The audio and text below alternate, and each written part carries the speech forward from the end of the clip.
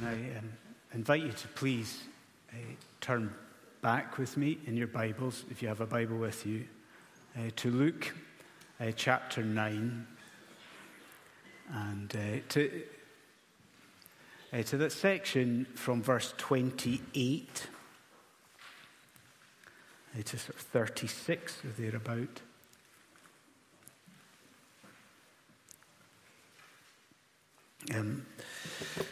All Scripture is inspired.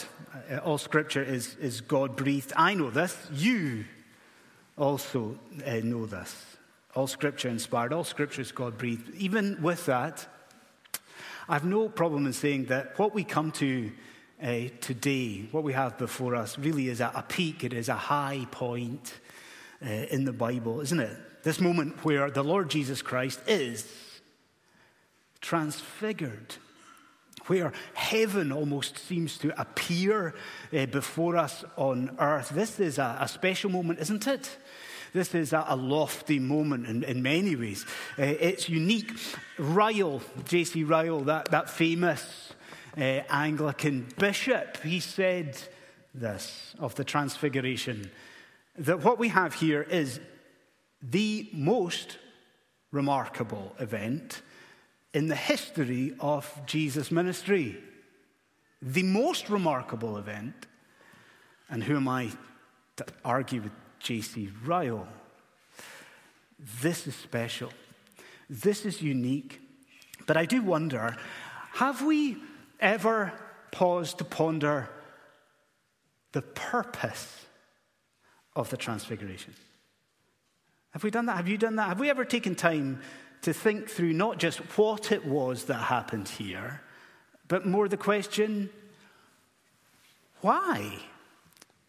Now, if we have done that, I think we'll have been taken aback by the answer, because consider this, if you will, that God ordained this marvelous event largely for the assurance of his church. Isn't that an amazing thought? That this glorious spectacle that in a sense we witnessed in Luke chapter 9, it happened. Why? Because God sought to encourage those who are seeking after the Lord Jesus Christ for the assurance of his people. And so if today you've come into St. Peter's and you're a Christian, but you have the beginnings of misgivings about the Christian faith. Now, you're a Christian, but maybe you're beginning to doubt, and doubt because of your sin, your own salvation. Then can you see hope here? If this is for the assurance of the church, it may be this morning in his word that God will, just now, meet you. And meet you in your doubts. And I'm going to request this. I think we need to be very quiet this morning. And I'll tell you why. We need to be quiet in St. Peter's. Because if we're quiet, I think we will hear certain things in this text. So, if we're quiet, what will we hear? One, we will hear of a change. Two, if we're really quiet, we'll hear a conversation. Three, we will hear a correction or a rebuke. And then the fourth thing, if we're really quiet, what do we hear? Most obviously at the end, we hear a command. So we'll hear of a change, we'll hear a conversation here, a correction, and then a command. But before we look at this text, let's ensure our God hears us, all of us, in prayer as we ask for help. Join me, let's pray. Lord God, all Scripture is indeed inspired. It is of you, breathed out by you. Lord God, we come to this special moment in Jesus' ministry, and we ask that you would help us to understand the complexities here. We ask for more. We ask that you would build us up as we study this by your Holy Spirit, evermore into the likeness of Jesus Christ and for your glory. And we pray that in Jesus' name. Amen. Okay, you have Scripture there before you. First thing that we require, we hear of a change. Okay, now, straight off the bat, I guess you and I might be wondering about the company that Jesus keeps here in Luke chapter 9 as he travels up this hill, up this mountainside. Do you notice that here we don't find Jesus with the 12, nor with the crowd. At this point, we find him just with Peter. Who is it? Peter, James, and John? I don't actually think that should delay us for very long. This just seems to be Jesus' practice at a certain critical moments in his earthly ministry. You can recognize that, can't you? As it was in the raising of Jairus' daughter. And as it will be at points even in Gethsemane. So what's happening here? Jesus is seeking that sort of intimate companionship of an inner circle of disciples. So that shouldn't delay us too much, should it? And neither should Jesus' practice, because by this stage in Luke's gospel, you and I are pretty accustomed to what Jesus does. Sometimes he removes himself. He travels up a mountainside for what purpose? He goes up there. By now we know, don't we? He'll do that to pray. So, Christian friend, if these things don't delay us, deter us, that means that just now you and I can turn to the main event here, because is it not absolutely astounding? I'm going to ask you to look at verse 29 with me. Verse 29. What's the main event? Look at this. And as our Lord was praying, what happens? The appearance of his face is altered. His clothing becomes dazzling white. It's interesting, isn't it? How little there is by way of description. Isn't it very understated? His face was altered. But I think if we throw in here what we learn in Matthew's gospel, that his face began to shine like the sun.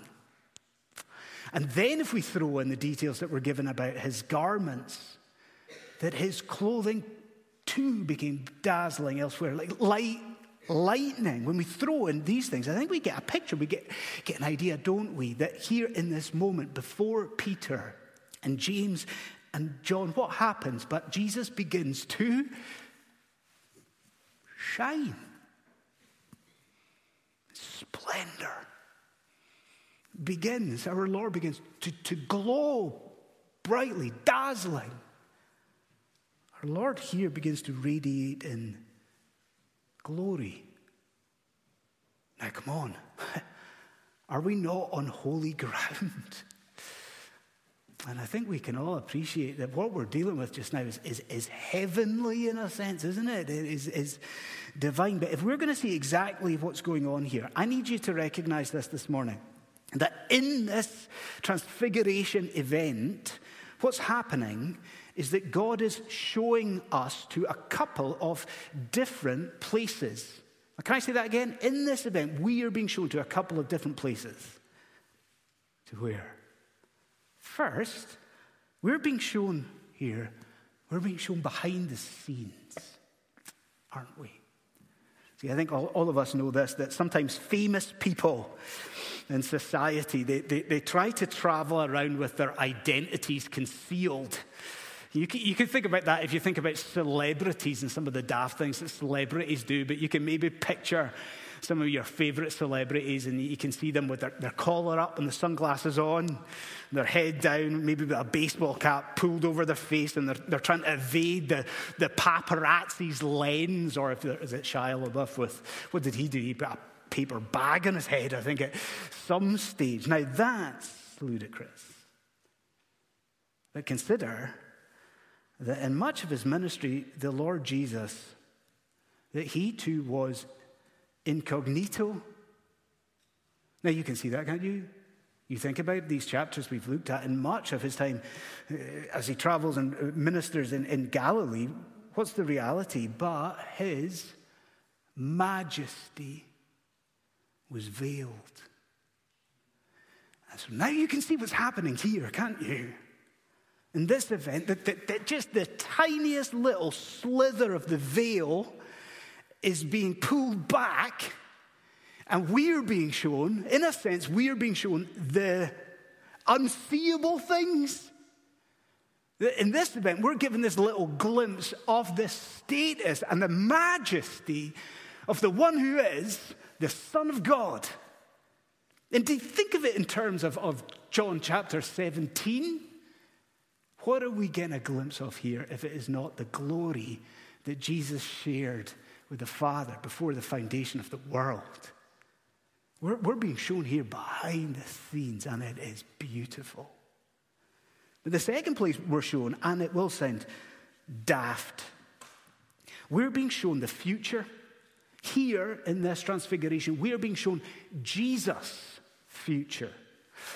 Does that sound crazy to you? Does it sound a little bit odd? We're being shown Jesus' future? If so, I'd ask you just to think about the placement of the transfiguration event. When does this occur? Can we look at verse 28? Would you look at this? What's the placement? When does it occur? What's it tied to? Look at this in verse 28. So we're told this took place, so Luke links it to something. This took place about 8 days after certain, after sayings. What were the sayings?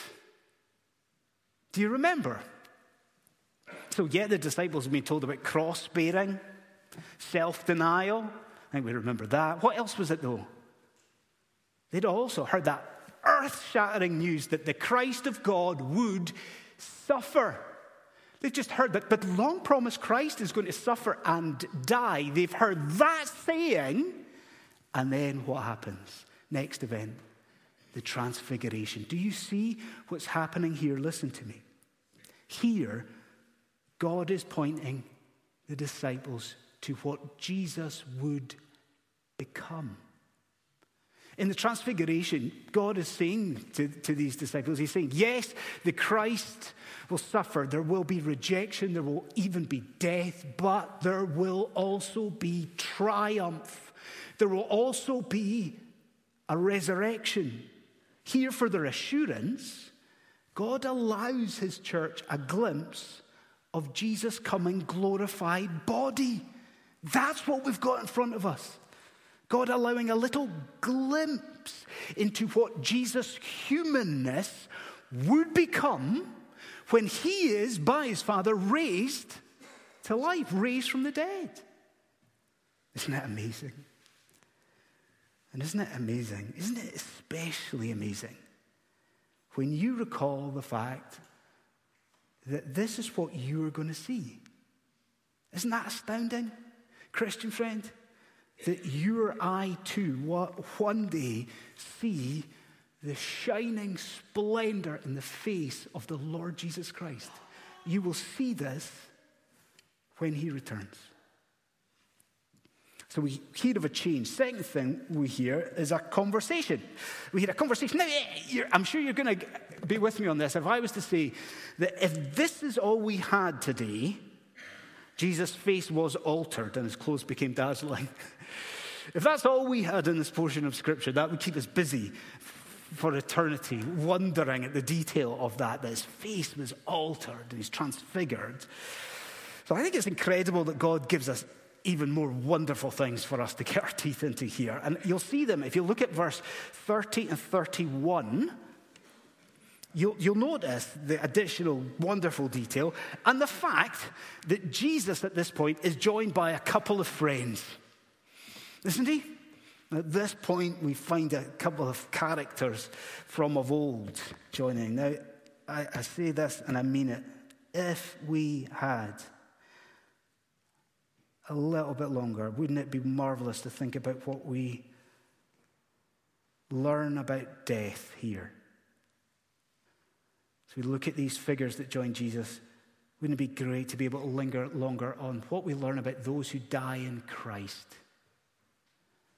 Are you not given encouragement as you look at these figures?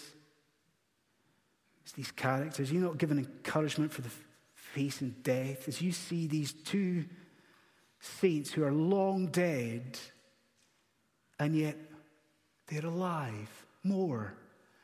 They're enjoying contented, loving, intimate conversation with Jesus. Doesn't that encourage us for death? But we can't linger on that, and I want to tell you the reason why not. Because there's obviously, as we look at these characters, there's a couple of critical, crucial questions that we're all asking at this point, I think, or we should be asking. A couple of questions about these characters. First question is really obvious. You're asking this, I'm asking this. Why is it Moses and Elijah? Are you not asking that question? Should we not be asking that question? Why is it not Abraham appears with Isaiah? Why Rebecca or Rachel appears with Jeremiah? Why is it? I mean, it's not going to be random, is it? Why is it? Why is it Moses? Why is it Elijah?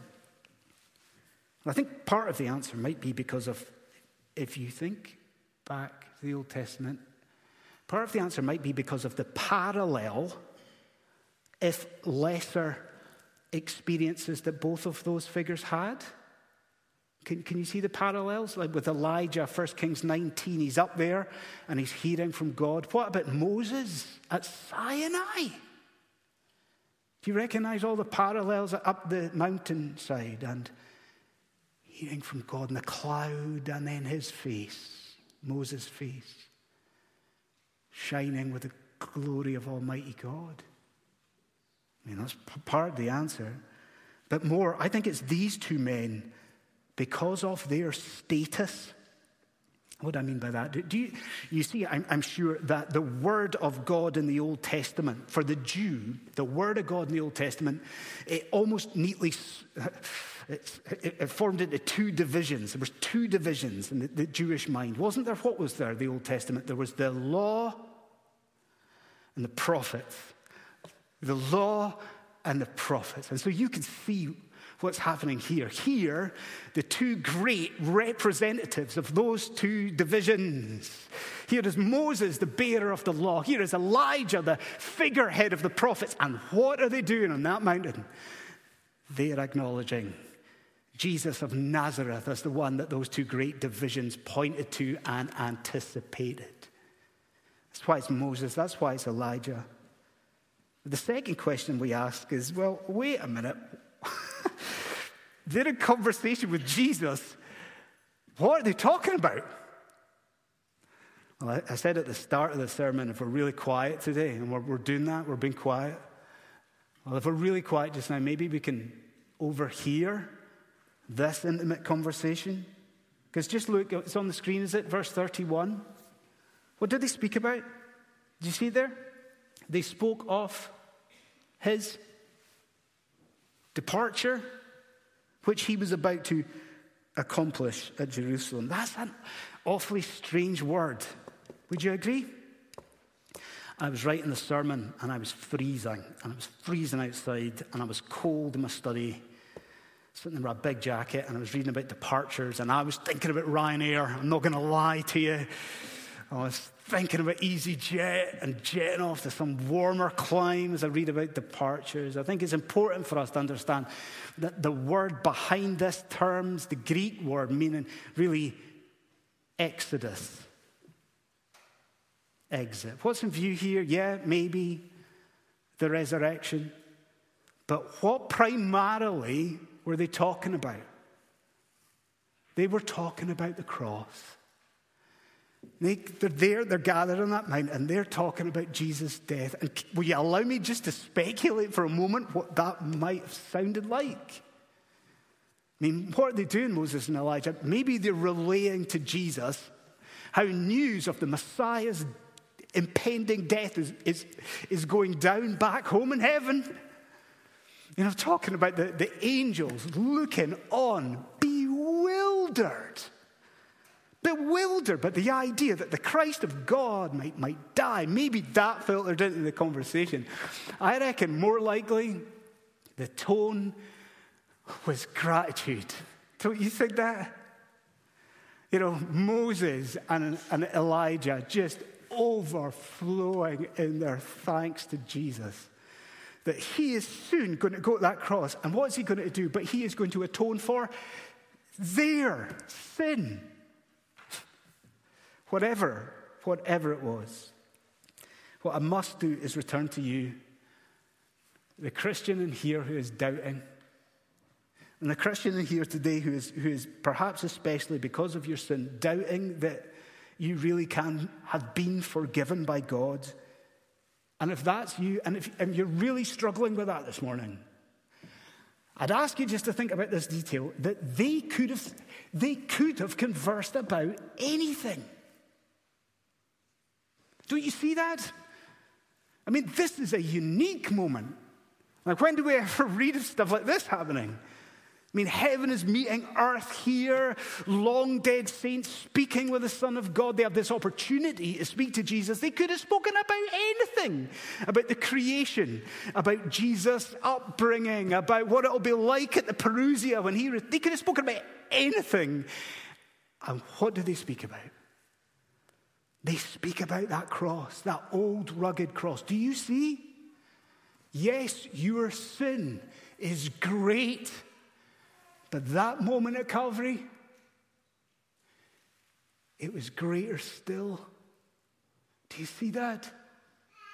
Do you understand what happened there? Your sin is great, but the Son of God has faced the punishment for it. Your sin is great, but Jesus has already dealt with the wrath at your sin. Do you see? Your sin is great, but what happened at Golgotha was the fact that Jesus led an exodus.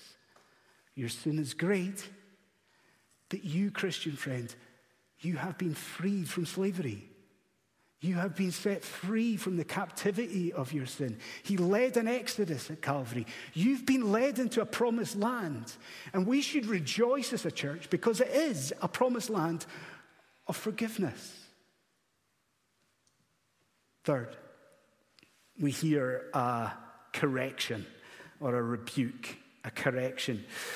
So we have been, you and I, we've been looking at Moses and Elijah and this conversation, quite intimate conversation they're having with Jesus. If just now, if you would do this, and if you would turn away from Moses and Elijah, and if you would look to Peter and James and John, I think you will be surprised at what you see. What would you expect to see?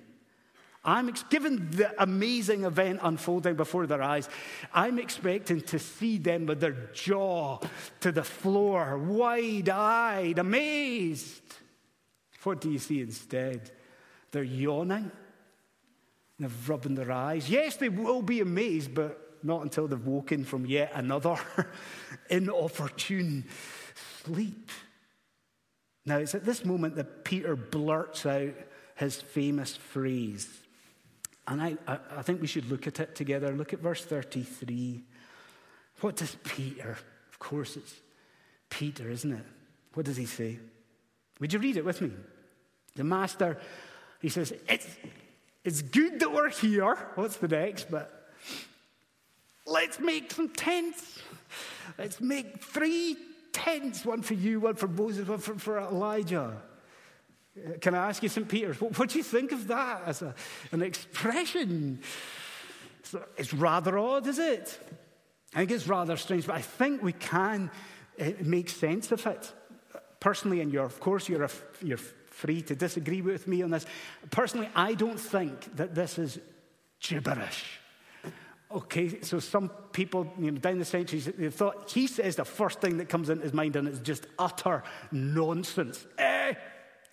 Tents. Let's go for that. 3 tents. I don't think that's it. I think what Peter has in view here is what was called the Feast of Tabernacles. What was that?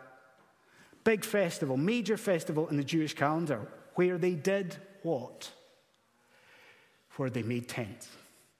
Where they erected booths and they camped out in these. It was a festival also that had something of a future look, a theme, a heavenly look, a heavenly theme. So can you recognize what's occurring at this moment? Peter wakes up. He sees what he sees. He hears what he hears. It's a heavenly scene. And his mind goes to that festival and he says, let's make tents. Actually, what I would love you to focus on with me just now, and it's so, ever so important, is Peter's intention with the tents. Now, have a look at the start of this verse to recognize what I'm talking about here. When does he want to build tents? Do you see?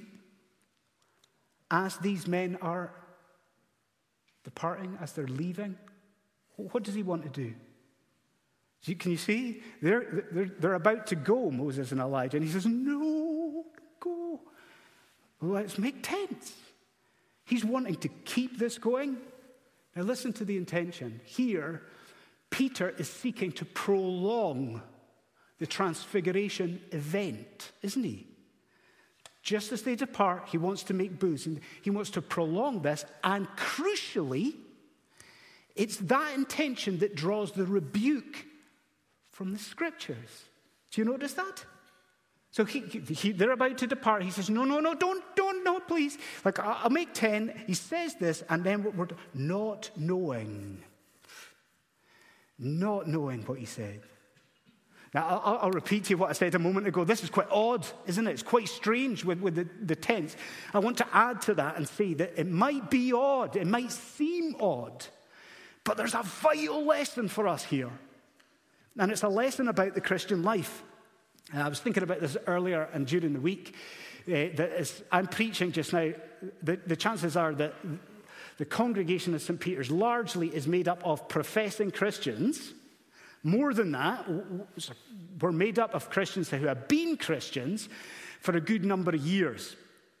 So that's true, isn't it? So I know there's some who have come to faith recently. There's younger people who have been converted recently as well.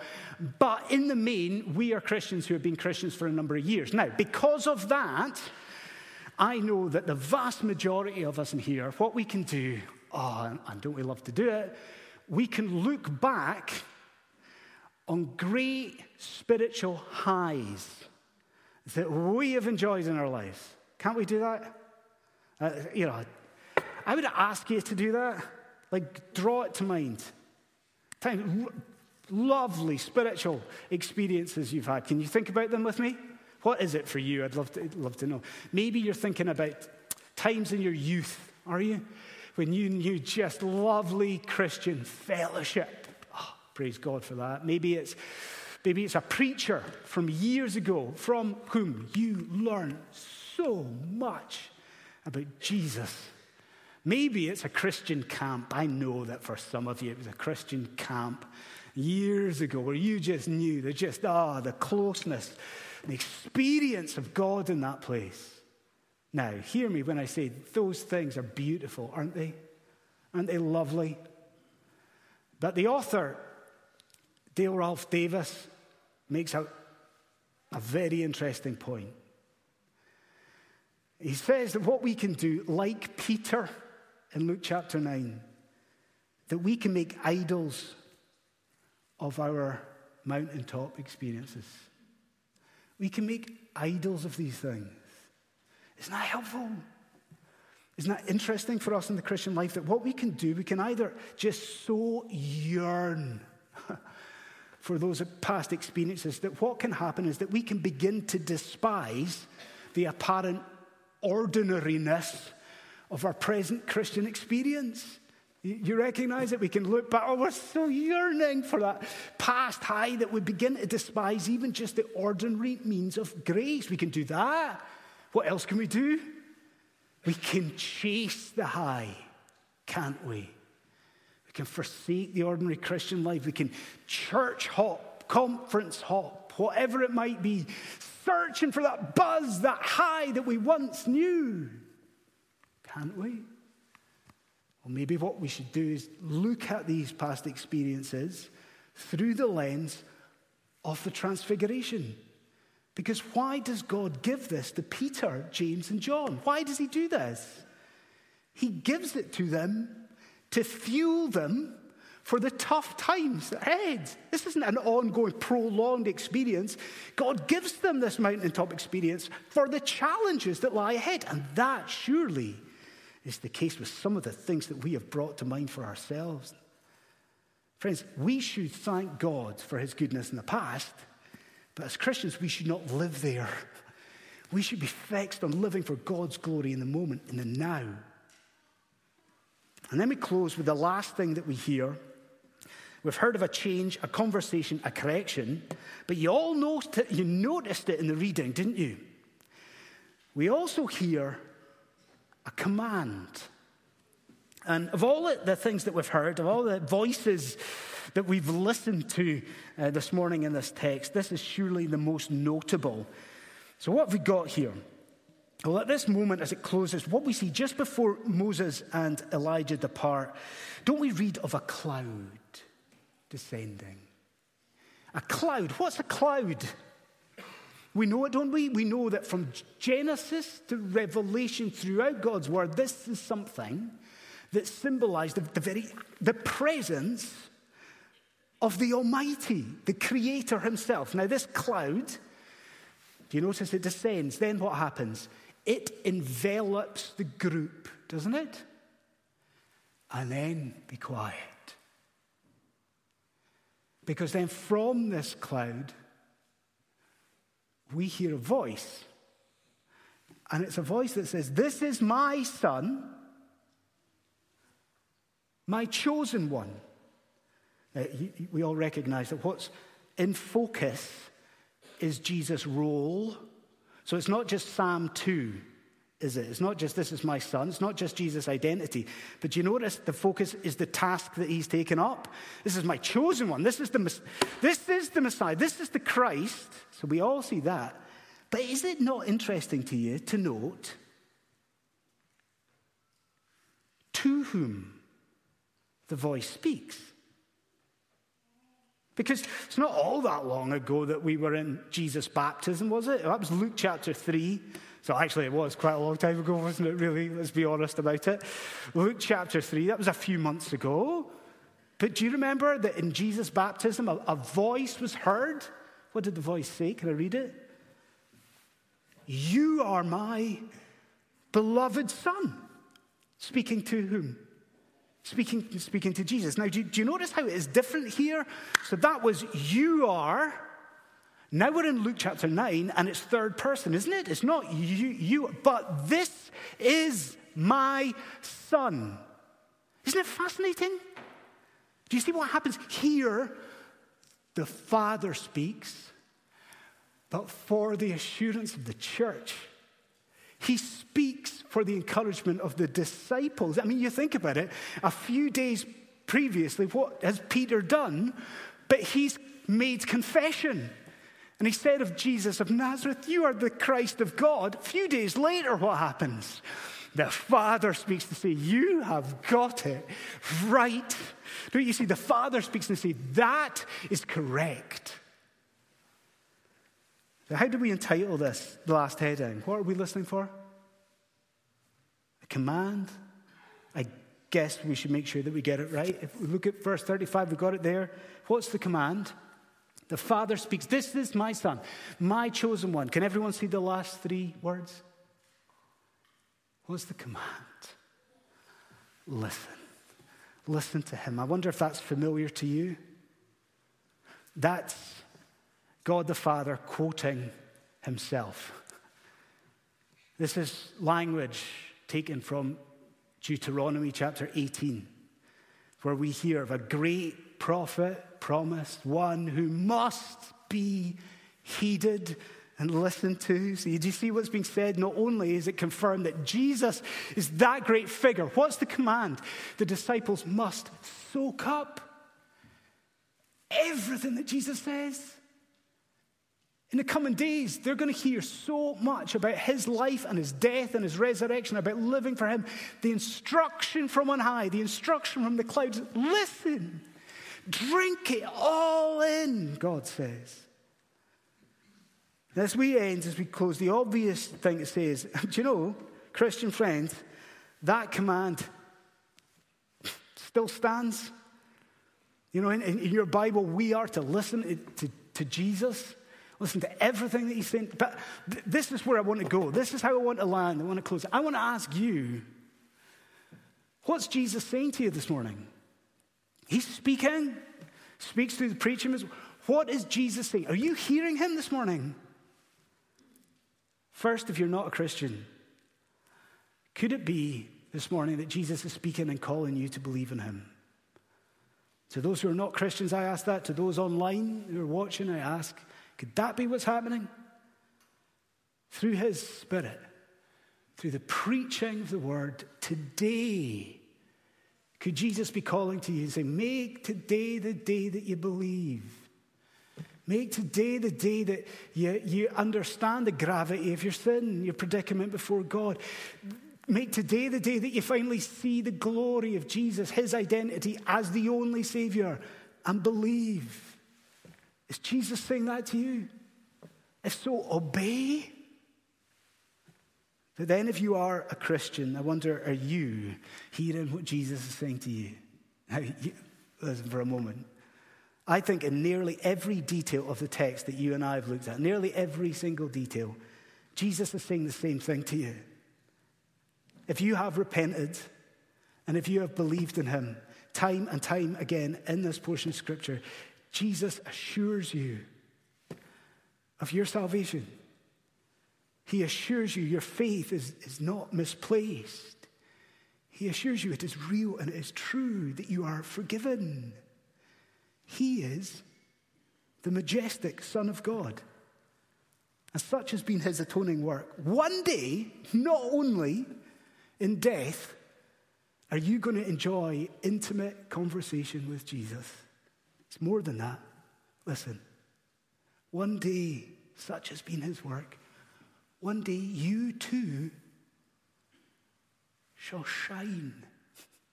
Isn't that a thought? Such has been the work of the cross and that empty tomb. One day you're going to be raised to a new and glorified body. And that's one that is going to radiate evermore. And why?